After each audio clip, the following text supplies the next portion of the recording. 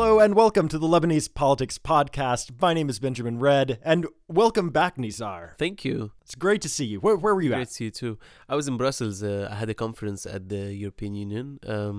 It was about civil society in the Arab world and the neighbors, EU neighbors, and how the policies of the EU impact these countries. So we're having a lot of debates and discussions. It was interesting. That's really awesome, but I am very, very, very happy to have you back. Thank you. Because we've got a lot to talk about this week as well. Yes, we do indeed. And the highlight of the week was what seems to be a shootout that happened between gunmen affiliated with Weham Wahab, a Druze politician, pro-Hezbollah, pro-Syrian regime, and the police force from the information branch in Wahab's hometown, Jahliye, in Shuf in Mount Lebanon on Saturday night. And the shootout resulted in the wounding of one of his main men, his main bodyguard, Mohammed Boudiab, who later succumbed to his injuries. Yeah, and this is a continuing situation, right? The tensions are very, very high right now. Things have not yet been resolved. Tensions are still high in Shuf. It's the area of Lebanon where I come from. And in fact, on Saturday night, I was heading with my family to that area, to our village. And we had to change our mind because we knew that the roads have been blocked by supporters of Wahab who had burned tires. And there were some reports of tensions. But I guess it's good to step back and give the background of the story, right? What happened from the beginning. So it all started on Monday morning when Weham Wahab had a TV interview on LBCI with Dima Sadiq. And in that interview, he directed some personal insults at Prime Minister-designate Saad Hariri. Yeah, and Weham Wahab also, he's known for saying some sort of out there things, right? Always. Usually they don't escalate like this, but this one did. True, because this time he did not stop at political accusations such as, Saad Hariri is trying to monopolize the Sunni representation in the cabinet, or that he holds grudges against people and that's how he's obstructing cabinet formation. He went further to actually direct some personal insults at him. He said that Hariri is so incompetent that if he wasn't the son of late Prime Minister Rafiq Hariri, no one would want him to be the concierge of his building. If he would apply to any company, they would reject his CV immediately. I mean, that is a personal burn, but also not necessarily in the pantheon of possible things to say, not the worst thing in the world, right? I agree. I mean,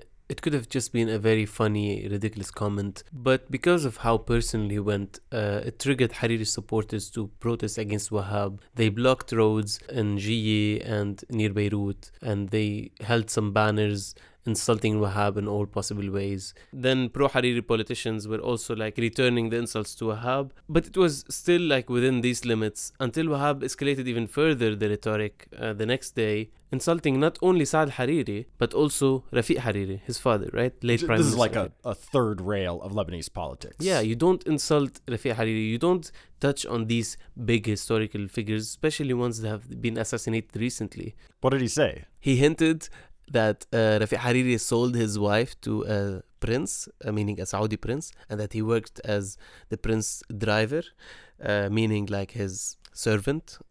That's the significance of the driver in this context. Holy shit. And even worse, he said, because of how much of a good man my father was, he neither was drowned nor burnt nor killed in the streets. Something really, really nasty. Yeah. Ugh. So unsurprisingly, there was a lawsuit filed by Hariri's people against Weham Wahab, and apparently another lawsuit by Weham Wahab against those in Hariri's camp who offended him. But the lawsuit apparently was filed against Saad Hariri himself, which led state prosecutors to dismiss it because Hariri has immunity as an MP and Prime Minister designate. Right. And so because of the lawsuit against him, Wahab was supposed to appear in court on Thursday. Yes, so according to an ISF statement, what happened is that Thursday, State Prosecutor Samir Hammoud asked the ISF to deliver a notice to Weham Wahab so that he would come to court and testify. He was not reachable, so a member of his team by the last name of Safadi said that he would deliver the notice.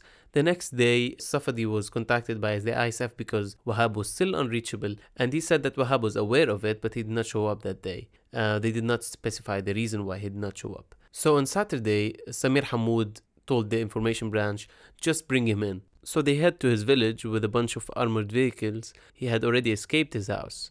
And his phone line was shut as well, so they could not reach him. So, according to the statement, they just turned around and left the village, and while leaving, some gunmen from a nearby house started shooting randomly, hitting Mohammed Boudiab, who's Wahab's main bodyguard. So according to the statement, Boudiab was actually killed by friendly fire. But Wahab, of course, totally rejected the story, and he said that he was killed by sniper fire with an M16 rifle from the police force. But we also have to mention that one day before this whole incident happens, and as the Hariri-Wahab war of words was escalating, a group of Wahab supporters with guns were going around Shuf and shooting in the air. And they passed through the hometown of Druze leader Walid Jumblat, head of the PSP, and this was like a provocation that usually never happens. And Walid Jumblat responded with a tweet saying, regardless of the regional dynamics of power, hinting at Hezbollah and Assad winning in Syria, and also their allies winning in Lebanon in terms of parliamentary elections, Mukhtara is a red line that you cannot cross. And this provocation itself was what made Walid Jumblat allow the security operation, because in Shuf, any security operation of this size, one that is highly political, does not happen without the green light of Walid Jumblat. Walid Jumblat explicitly gave the green light when he went to Saad Hariri's house in Beirut, and he said the security officers are doing their job and calling Wahab a deviant situation that has to be resolved. And Wahab's allies, most prominently Hezbollah, have condemned the act. They said it's reckless, it can lead to civil strife. They also said that although they condemned Wahab's words, everyone almost condemned Wahab's words, he has apologized many times for the personal aspect of his remarks, and he said that they shouldn't have understood it as an insult to Rafiq Hariri in any way, and shame on them for understanding it this way, although it was absolutely obvious. Bullshit, yeah. Yeah.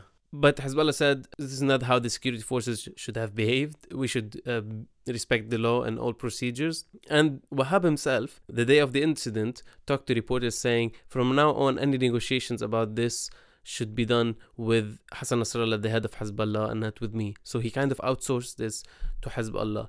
Although Hezbollah had not taken any official position on the issue. Yeah, I'm not sure that this is something they want. Me neither, to be honest. I think he just put them in a corner. And he also accused Walid Jumblat of giving the green light to the operation because he had earned some large checks from the Hariri family, saying that it's the commercial interest that led him to do that. To everyone else, it's obvious that Walid Jumblat just wants an opportunity to crack down on Wahab, a growing phenomenon in the area that has been like a pain in the ass for such a long time. And also somebody who almost got a seat in parliament in the last electoral round. Right? Exactly. He needed only 300 votes. So this is still a developing situation, obviously. We're going to see what happens both on the security angle and, expect things to happen this week, either on the security side of things or certainly on the legal side of things, right? But speaking of court, we have a friend of the podcast who sort of went to court this week, Timur Asari, who was on the show a few weeks back, my colleague at the Daily Star. He has been sued for this case that he reported on, basically, and the people that he reported on are saying that he defamed them. And so just to back up a little bit, to give you the background on this, back in March, there was an Ethiopian working here by the name of Linsa Lalisa. And she was working as a maid in the house of Eleanor Ajmi and Eleanor's children, Joe, Alexis, and Chriselle Khalil. These are grown children, I think in their 20s, 30s, adults. And what happened in March is she actually jumped from the balcony, breaking both of her legs. And this video of her in the hospital bed went viral. And she was saying all of these things about how her employers, the Ajmis, the Khalils, were abusing her, doing really, really terrible, nasty things to her. And this went all over the place, right? So, of course, reporters reported on it. And Timur, for instance, he was the reporter at the Daily Star who reported on this. So the authorities got involved. They did an investigation. Linsa ended up changing her story. And she said that, no, I was wrong. I didn't, I shouldn't have said what I said. It wasn't true. All of this stuff, just totally backtracking. And of course, I think it was General Security that was the main investigating agency here. They said, oh no, well, it was false. And the Ajmis, the Khalils, they were right. So afterwards, this family who also runs this sort of haute couture fashion house or something like that, right? It seems as though they tried to start scrubbing the web of mentions of this incident, because obviously it doesn't really look very good if you own this, high fashion brand to have your name associated with this. I don't know what the whole point of trying to scrub the web of these mentions is, because I mean that's not how the web works. But anyway, it seems as though that was done, and part of the way that was done was through like judicial proceedings here in Lebanon. And so apparently what they ended up doing was filing a complaint with like, the state prosecutors, with the district attorneys in Mount Lebanon to, try to get this stuff taken down. And so the authorities sort of ran with that, and Timur was brought in for questioning by the ISF in June to the Cybercrimes Bureau, and, interrogated for something like 8 hours or something, and forced to like take down tweets that he had written about this story, even though he was doing this like just as a journalist. Like this was just him sort of reporting the facts, right? Mm-hmm. And then a few weeks after that interrogation, one of the assistant district attorneys in Mount Lebanon, Rami Abdullah, filed defamation charges against Timur. So this week was his first court date on that. And the plaintiffs, who are Alexis and Christelle Khalil, two of the daughters, right, they were absent. So a new hearing has now been set for February 26th. But, I mean, Timur does seem to be in good hands because he's being represented by the Legal Agenda, which is a very well-known NGO. Yeah, I mean, that's a good part. But, like, this story is so representative of these different things that are happening. First of all, the issue with the migrant worker changing her testimony when she's interrogated by general security. And that's such a typical thing to happen, when workers are being interrogated, especially when they are being interrogated not in their native language and in a language that they cannot speak very well, by people who are scary because they're officers, right? They scare them, and with sometimes in the presence of their employers or sponsors. So it's the power dynamic involved makes sure that someone cannot hold the grounds in the situation. They cannot be as honest and as free as they are in a hospital where supposedly they're being protected as a patient. That's very typical from the cases that I have seen before. And also the fact that the Cybercrime Bureau forced Timur to delete his tweets is also very typical nowadays, right? They call in activists usually who have tweeted about the president or about some minister, etc. And then they force them to delete their posts or their tweets. And sometimes in one case of someone who posted a joke that was religiously insensitive, they forced him to deactivate his Facebook for a month, which is a weird set of measures that they do even before judicial proceedings. Well, I mean, a lot of times with this as well, though, they will, if challenged on this, the ISF will go back to the judge and get a judge to order this person to delete their tweets or deactivate whatever. So it isn't, yes, the ISF is doing this, but they are doing this, my understanding is they're doing this oftentimes based off of a legitimate judicial order from a judge, and you don't fucking go against a judge's orders. Yeah. But like looking at this case as well, if you look at it from, sort of the Eleanor Couture side of things, from the family side of things, I just don't really understand what they're thinking, honestly. Regardless of who's right and who's wrong in this, whether you believe the family or whether you believe Linsa, these events are not good for the family's reputation. All of a sudden, when this story started to get old and everything, now it's all of a sudden thrust back into the spotlight, and also a very like international spotlight as well. And so I have a feeling that the family is now, if they didn't know it before, they are learning what the Streisand effect is, where yeah.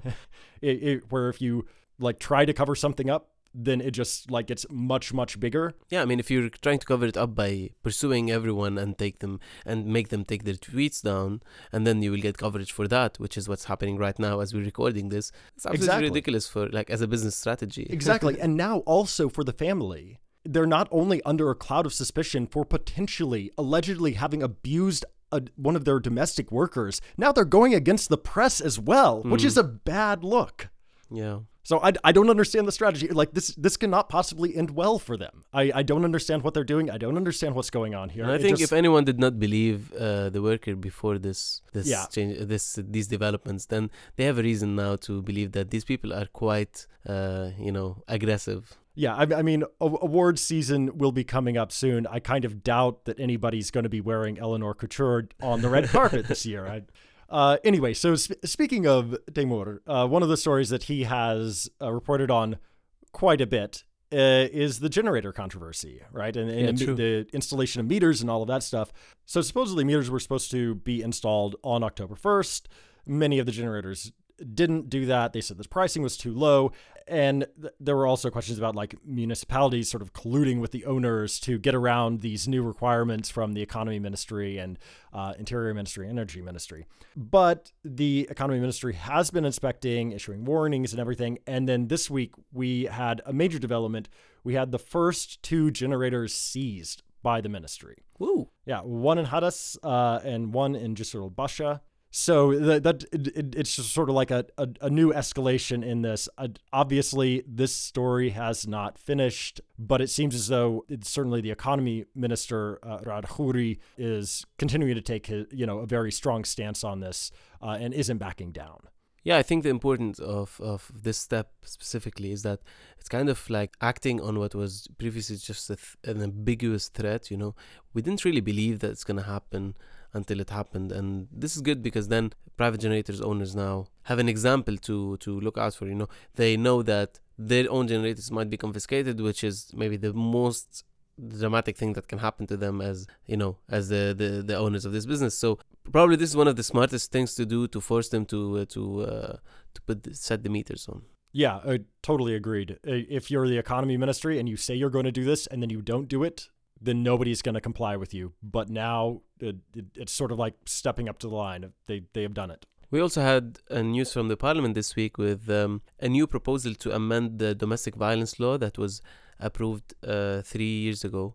So this organization that was behind the first law but before it was distorted and amended by MPs, the feminist organization Kafa Anf Istiglal, which means enough exploitation and abuse.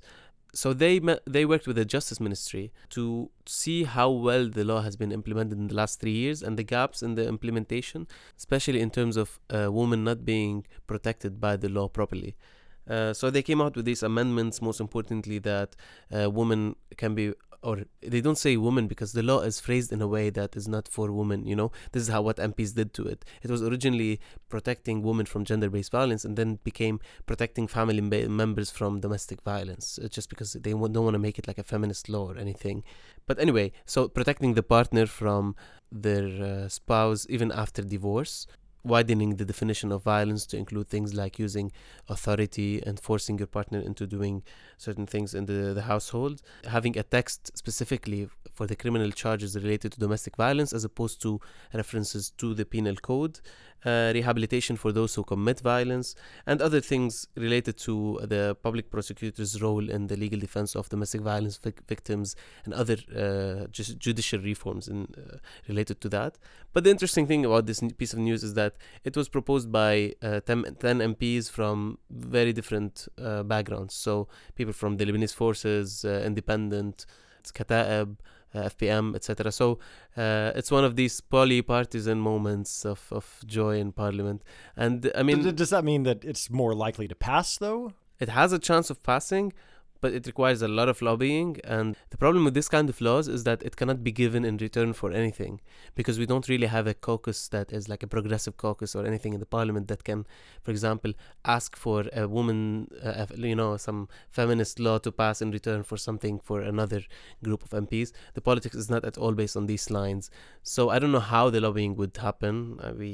I hope Kafa will have the leverage to do it, but it's indeed a good step in terms of many MPs from different parties proposing this. Yeah, and we'll definitely follow up on this and see. I mean, it still has to go through committee. It still has to, actually be passed. All of these things, and then of course implementation is another story in and of itself. But we'll definitely keep an eye on that. Just a very quick update on my former favorite topic, no longer my favorite topic. Cabinet. I mean, we're still just like stuck in Netherlands. Like, it's been 193 days since he was designated, 195 days without a government, and we're still talking about the Sunni Six, right? The 6 Sunni MPs who this week upped their demands, right? They had demanded that one of them be represented in cabinet, and this week they said, not only do we want to be represented, we want to choose our own portfolio.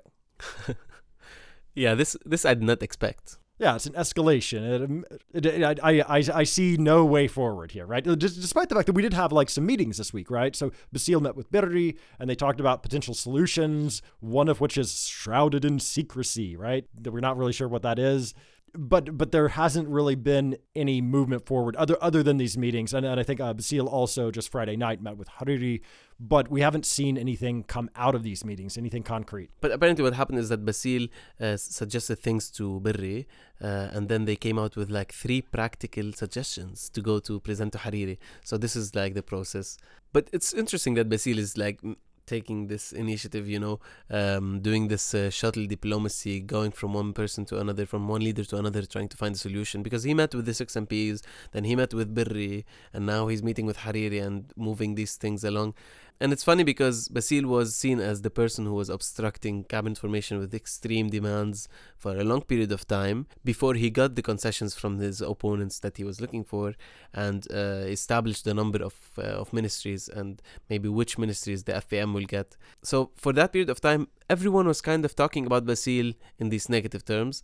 So I see this as maybe one way in which this political figure is trying to rebrand himself as a more positive, maybe probably someone with a more constructive role in domestic politics, which is interesting because if as we've said on this podcast before, Basile is trying to set himself on the same stage as Berri and Hariri and Jumblat and Jaja, which he had never been on. He was always a second tier politician because Michel Aoun was on this stage. But now that Aoun is president and he is the head of the party of the FPM, then he has to act like a responsible head of party in this constitutional democracy and play this kind of unifying role. Yeah, I don't know about that though. Like sort of piggybacking on this idea, it's been pointed out by other people, right, that Basile and Aoun sort of like swapped positions, right, whereas earlier in the cabinet formation process, Aoun was sort of like the nice guy and everything, and Basile was the hard ass. And now it seems as though like those two roles are sort of swapped, where Basile is now playing the good cop, and Aoun, well, he's not really playing too much of a role, right? Yeah, he kind of gave up on it when he said, like, I support Hariri in this question of the Sunni MPs, and he's just kind of, not interfering this very, very closely. And I think that's very smart because otherwise, if he is really involved in this, he will be asked to do the concession that Hariri is not making and give away one ministry. So I think it's also a smart maneuver, a coordination between Basile and Aoun in a way that leaves Aoun and his presidential chair out of the discussion. One tiny note, semi-unrelated, that I really want to get in here that happened this week on this issue was that Jihad Samad, one of the Sunni 6, mentioned that the FPM and Aoun had 11 seats in cabinet, which I don't know, like nobody, I think, other than Hariri and Aoun and maybe the very top tier of Lebanese politicians knows exactly what the list says that Hariri's put together. But Samad seems to think that the FPM and Aoun have a blocking third, which is a really big deal if that's true. Yeah, and the question perhaps is whether they are counting or not the minister that is half Talal Arslan's share, half Aoun's share, but also with approval of Walid Jumblat, Right. Because we have 3 Druze ministers, 2 of them are Walid Jumblat's, and then the third one is an agreement between Jumblat and Arslan, approved or selected by Aoun. So if he's counted among the 11, which is possible, then maybe that's the ministry that changes the number. Maybe. I mean, I would be very surprised if they actually have a solid blocking third. I would be very surprised. But stranger things have happened, right? Yeah, indeed. Right. One really important thing that happened this week is the Lebanese Association for Democratic Elections came out with their final report for the May 2018 parliamentary elections, and it was not good. Yeah, it was pretty scathing. The report was exhaustive. It really went into a whole lot of things in detail. And I think we should dive just a bit into this and say what the problems exactly were in the elections. The report basically said that things sort of started out with the election law itself, which was compromised from the outset.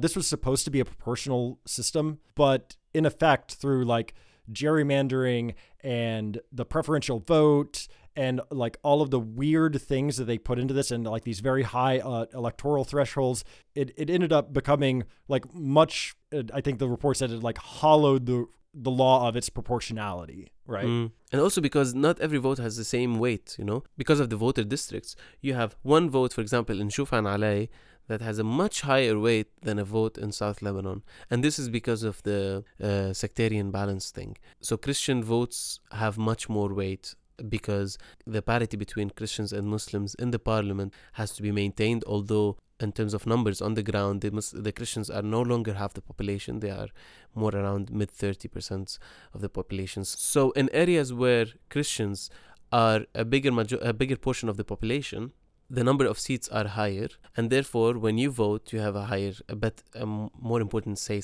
than someone voting in an area where the majority of seats are Muslim. This is a fundamental problem or a feature of the electoral law that kind of challenges the proportionality in the first place. And then the other part of that is you can just look at the results, right? And so in a proportional system, supposedly smaller actors should be able to get in, upstarts, independents and everything. And I mean, if anything, maybe there were fewer independents that were elected this time around than last time around. I mean, as far as like the new wave of people, the civil society, the Kuluna Watani, the Sabah, all of these groups, we had a grand total of one MP elect. Yeah, because these thresholds were a bit ridiculous. When you get 7% of the votes, and that's not even close to the threshold, which is what happened now in the area where I come from, for example, threshold with 13,000 votes. That's a lot of votes to get one seat. But yeah, because of how high the thresholds are, in some areas it was up to 20,000 votes.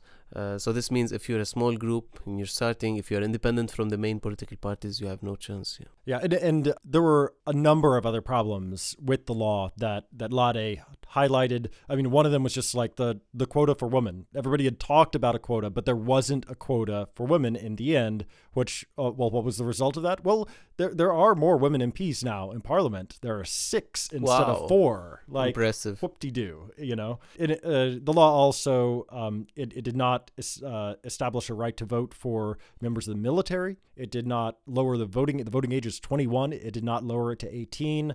All of the problems sort of started with this flawed law. But then there were a lot of other problems as well. There were these sort of systematic violations that kept happening during the campaigns. One of them was just from the media, from my sector, right? And in this, media outlets basically charged for coverage a lot of times. Like the Daily Star didn't do this, but a lot of like television stations, for instance, it was just sort of known that if you want coverage of your event, then you need to pay whatever TV station it was. All major TV stations did that, and the amounts of money were ridiculous. Like you have to pay maybe $40,000 for an interview in the mid-afternoon and at a time of day that no one watches TV. And this means that independence groups and smaller groups who don't have a lot of money, they cannot afford coverage, which means that it's biased towards the richest and the most affluent political groups, which means that the media is giving advantage to those who are already in power over those who are not. Yeah, going back to that main civil society list, Kuluna Watani, which you were with, right? Yeah, I was part of, in Shufan Alay. Yeah, when they had their list launch announcement at Forum de Beirut, none of the major TV stations covered them except Tele Liban, the state TV broadcast. Which is the only TV station that didn't ask for money, of course, because it's public. Yeah, there was also the issue of basically the politicians running their own like elections. For instance, Nohad Mashnouk comes under severe criticism in the Lade report because he was the Minister of Interior, who does the elections, right? But he was also a candidate for re-election in Beirut too at the same time. So basically, he oversaw his own election, his own re-election. Yeah, exactly. And there was no process in which they separated their powers or they made sure that there was no influence or conflict of interest at all. Yeah, the report, I'm going to quote from the report, it says that Mashnouk did not show any hesitation to mix public and private affairs. He abused his authority for electoral purposes, which is pretty damning. Yeah. But it also extended things, some 17 ministers out of 30 were actual candidates in the election. And that included not only the interior minister, but also the foreign minister who oversaw voting overseas, right? And he, Shibran Basil, he was brought in. The report also, called him out for this and also mentioned a couple of other of the ministers. It also laid blame at the Electoral Supervisory Authority, right? It said that it failed to be independent, lacked sufficient resources, and basically it should have been a lot more than what it was. Yeah, and it was clearly biased to the interests of the stronger groups. During the coverage of the elections, we mentioned that Silvana Lais, who is a very well-known activist for disabled people with disabilities rights in Lebanon, she resigned from the authority, the Electoral Supervision Authority, because of this. Because she said that it was not fair, it was not being objective, and it was targeting smaller groups who are not in power. And a lot of people didn't really know that all of this stuff was going on until her resignation. Yeah. I think that this next point in the report is very interesting. Finally, somebody has called out Paris for a conference for being basically interference in the elections. Yeah. The Center Conference, which was organized by France, it was in April, like just a month before the elections. I mean, to me, it always smacked of being sort of like an electoral ploy. It was certainly tied to the elections, right, in some way. And Lade came out and in very, I think, strong terms said, no, this was foreign interference in our elections. There is no way that you can look at this and say otherwise. Yeah, and I think, everybody knows this, right? When Hariri starts his campaign by promising 900,000 jobs in Lebanon, he was talking about the Sadr jobs, and very explicitly. And who's like, he's saying, like, I'm going to go get money from other countries and come back to you with jobs. Elect me in May. That was the message very clearly. Yeah. But more or less, like, it was not only about Hariri, right? It was just like they're rescuing the political class in Lebanon with this conference. Yeah. And not only was there this promise of money, right? There was this interference in the elections, but then there was also just like the actual money that was flowing around, right? Yeah. Or just gobs of money just flying around Lebanon during, the last few weeks, especially before the election. The law established like these ridiculously high ceilings for spending by candidates, which ranged from like about $600,000 in Saida and Jazine up to like $1.7 million per candidate in South 3. But even with this, we don't know how much money was spent because there wasn't effective oversight over this. So candidates could have spent far more than these amounts, and we would never know. Totally. The TV coverage money was not accounted for, of course. The money given directly to people, as in, like, for example, employing them as part of the electoral machines, although all they do is just being president one day and take a lot of money for that, or buying votes. A lot of reports about, like, buying votes or bribing people to vote for them in very close races as well. All of these are not accounted for, so we can assume that the figures are much larger than that for a lot of people. Yeah. So these are just like the things that happened before Election Day. And then on Election Day, of course, you had all of this insanity that happened, starting with prior to Election Day proper here in Lebanon, you had the expat vote. Some 479 ballot boxes were just lost. And this is one of the craziest parts to me. Like, I don't know why the whole country didn't like go crazy with this piece of news, because we talked about it before when we were covering the elections. This is a lot of votes. This is a lot. We don't know how many exactly, but probably thousands or tens of thousands of votes that have just disappeared coming from expats' boxes. And this means that there are a lot of people whose voices were not heard, and these people probably have a different, or we cannot assume that they have the same opinions as people living here, especially those who are kind of waiting for the situation to improve, to come back home, etc. So it's absolutely scandalous. In addition to that, on actual election day, you had something like 39,000 spoiled ballots, and I believe something like 2,400 confirmed violations that Lade was actually able to track down and confirm. Among these was just blatant violations of ballot secrecy. One of the things that they did supposedly in a lot of cases was say people were disabled or couldn't read or whatever to quote unquote help somebody fill out their ballot, which is sort of ridiculous because the ballots, they were color coded. They were pre-printed, which first off, that's a good thing, right? Like that's a step in the right direction, Lade said.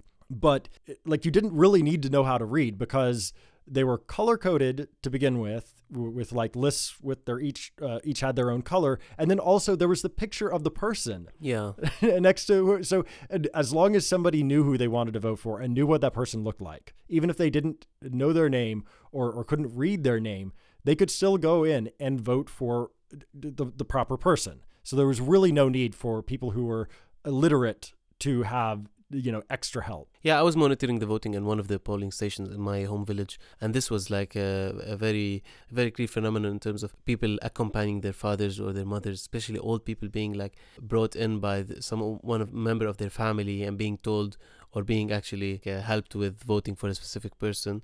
And I knew that in a lot of cases they were not changing the voting behavior of this person, but still it's just against the law, and this person can see, they can read in a lot of cases, and they know how to do it, but they just want to make sure that everyone does it. In a lot of cases, these people who are bringing people in are themselves representative of political parties, which makes it absolutely ridiculous. All right, so if you were able to, I would highly recommend actually going through the report. It's in Arabic right now. I don't know if they're going to actually translate the entire thing into English. They do have an executive summary in English, though. And it clearly, like, there were just problems across the board with this election, from the conception to the execution, everything involved with it. And given all of this, the head of Lade, Yara Nassar, she said when she announced this on Tuesday, she declared the elections not democratic. It's a very strong statement, I think. Yeah, I mean, the authorities did not do their jobs to make sure that people's votes were counted, that people voted in the first place as much as they can, that people knew how to vote. It was Lade's presence in most voting stations that helped people know how to vote, and their campaigns that explained to us. I didn't know how to vote before I saw Lade's videos, This was because it's the first time we use this law, and for a lot of us it's the first time we vote. And we had like 40,000 votes, or just less than 40,000 votes that were not counted because they were eliminated because people did not put the correct yes sign or whatever sign next to the person's name. And in my case, when we were counting the votes in the polling station, it was ridiculous how many votes were just discounted for being like a different kind of X than it should be next to Taimur Jumblad's name or our candidate's name, etc. It's absolutely crazy.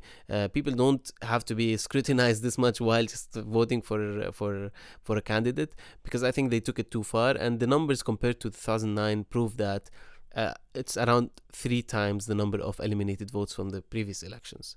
And then you have the lost votes. So all these together, we're talking about something close to maybe 100,000 people whose votes were either discounted or not counted, which is a scandal, Okay, so given that, though, one of the questions that I asked Yara Nassar at the event, the launch of this thing, was, okay, you say that the elections are undemocratic, so does that mean that the current parliament is illegitimate? And she said, that's not for us to decide. We don't take a stance on that. Like, what we have done is we have gone through, listed all the violations, and said that it was an undemocratic election, but it is up to the people to decide whether or not Parliament is legitimate or illegitimate.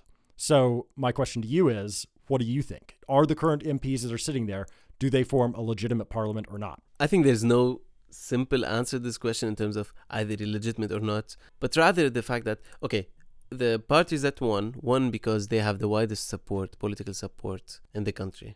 Okay, their representation is legitimate in this sense, but the size of it and the details of the process and how many votes could have gone to other directions. I'll give you an example.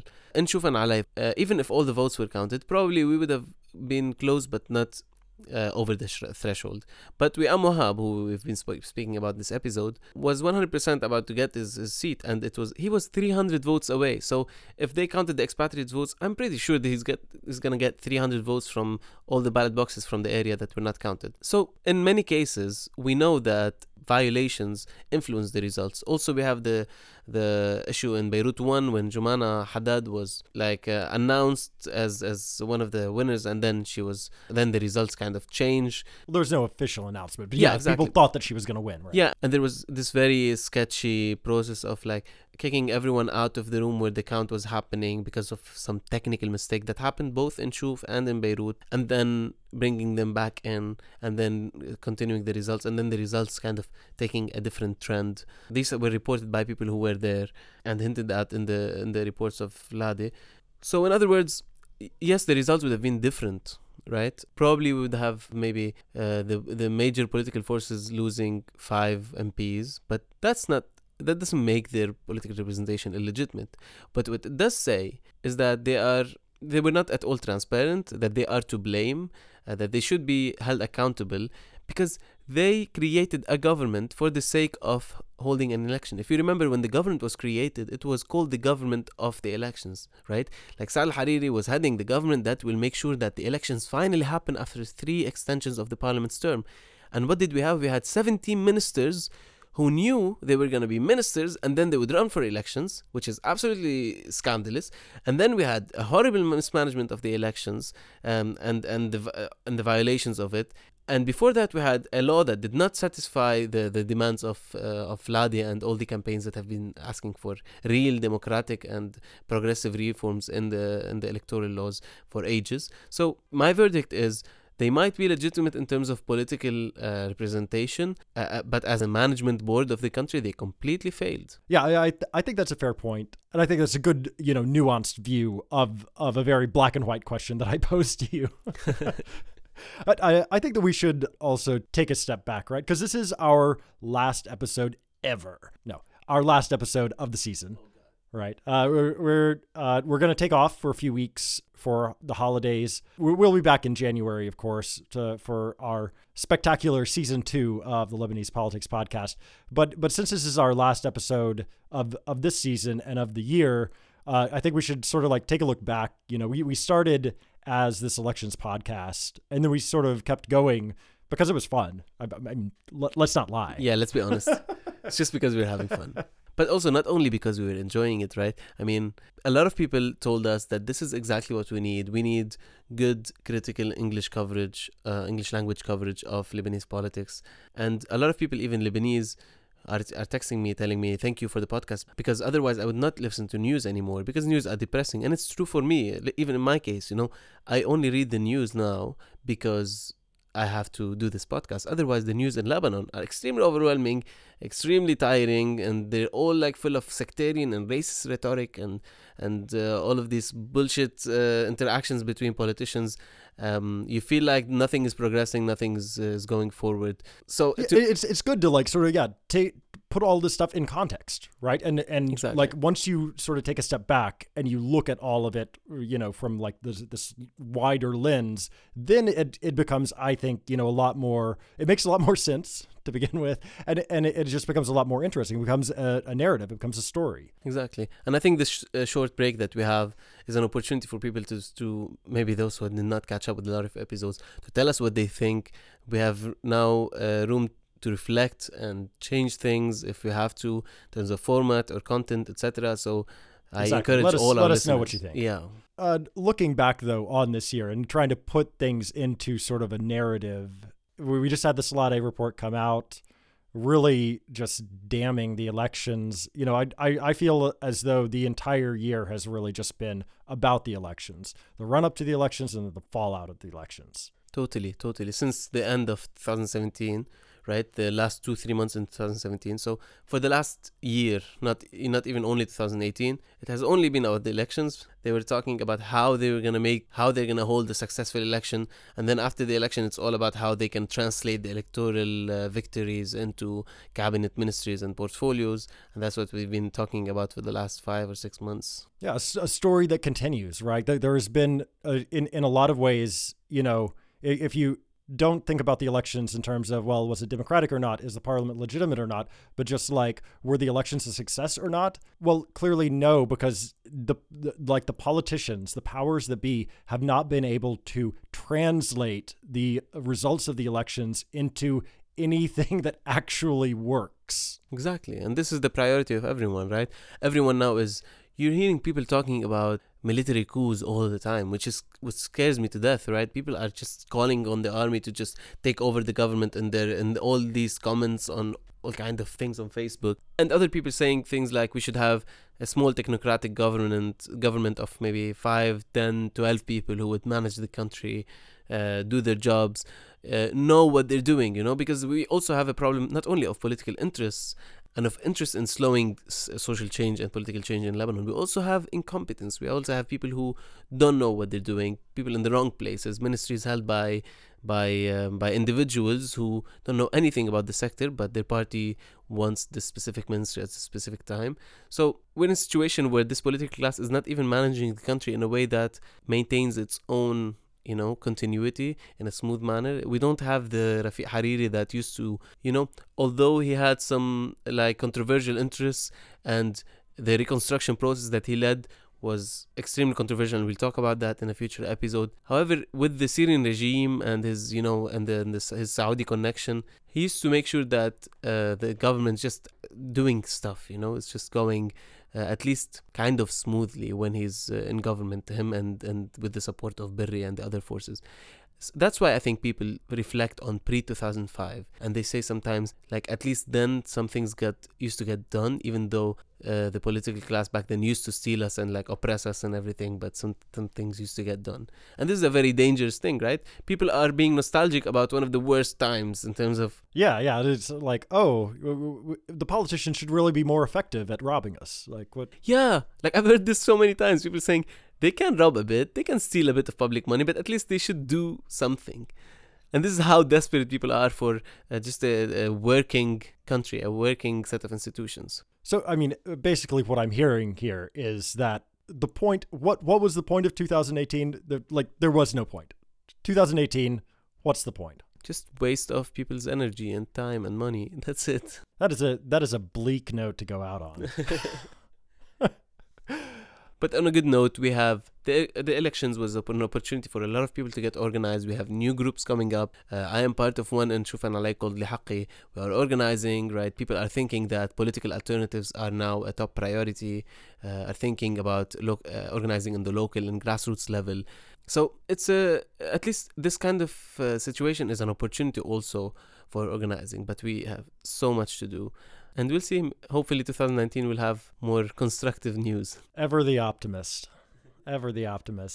Like I said, we're going to be gone for several weeks. If there is something good that happens, like specifically if there is cabinet formation in the period that we're gone, we are going to try to figure out a way to come back to you guys with some sort of episode. It'll be quick, I'm sure, but for sure, we will be back on the air on January 14th. Midnight, the 13th, the 14th, with a new episode, the start of season 2. And until then, though, we are going to be celebrating the end of season 1 by having a little holiday bash, a little season wrap party, Thursday the 6th. Ali's book is in Jamaizi. We'll be in the back. There's actually an a cappella group that's scheduled to perform that night, Beirut Vocal Point. We'll be there singing Christmassy tunes. So we will have, it'll be a nice little atmosphere for us to get together. I think some of our guest hosts will be joining us as well. So it's open to anybody if you want to come. I'll be there. Nizar, you'll be there. Our producer Susan will be there as well. And a bunch of other people if you want to come and meet us and talk some politics, talk some policy, or talk about anything else. We would love to have you. It's going to be a nice evening. So maybe see you then. And if not, we will be back January 14th. Until then, I'm Benjamin Red. I'm Nizar Hassan. And this has been the Lebanese Politics Podcast.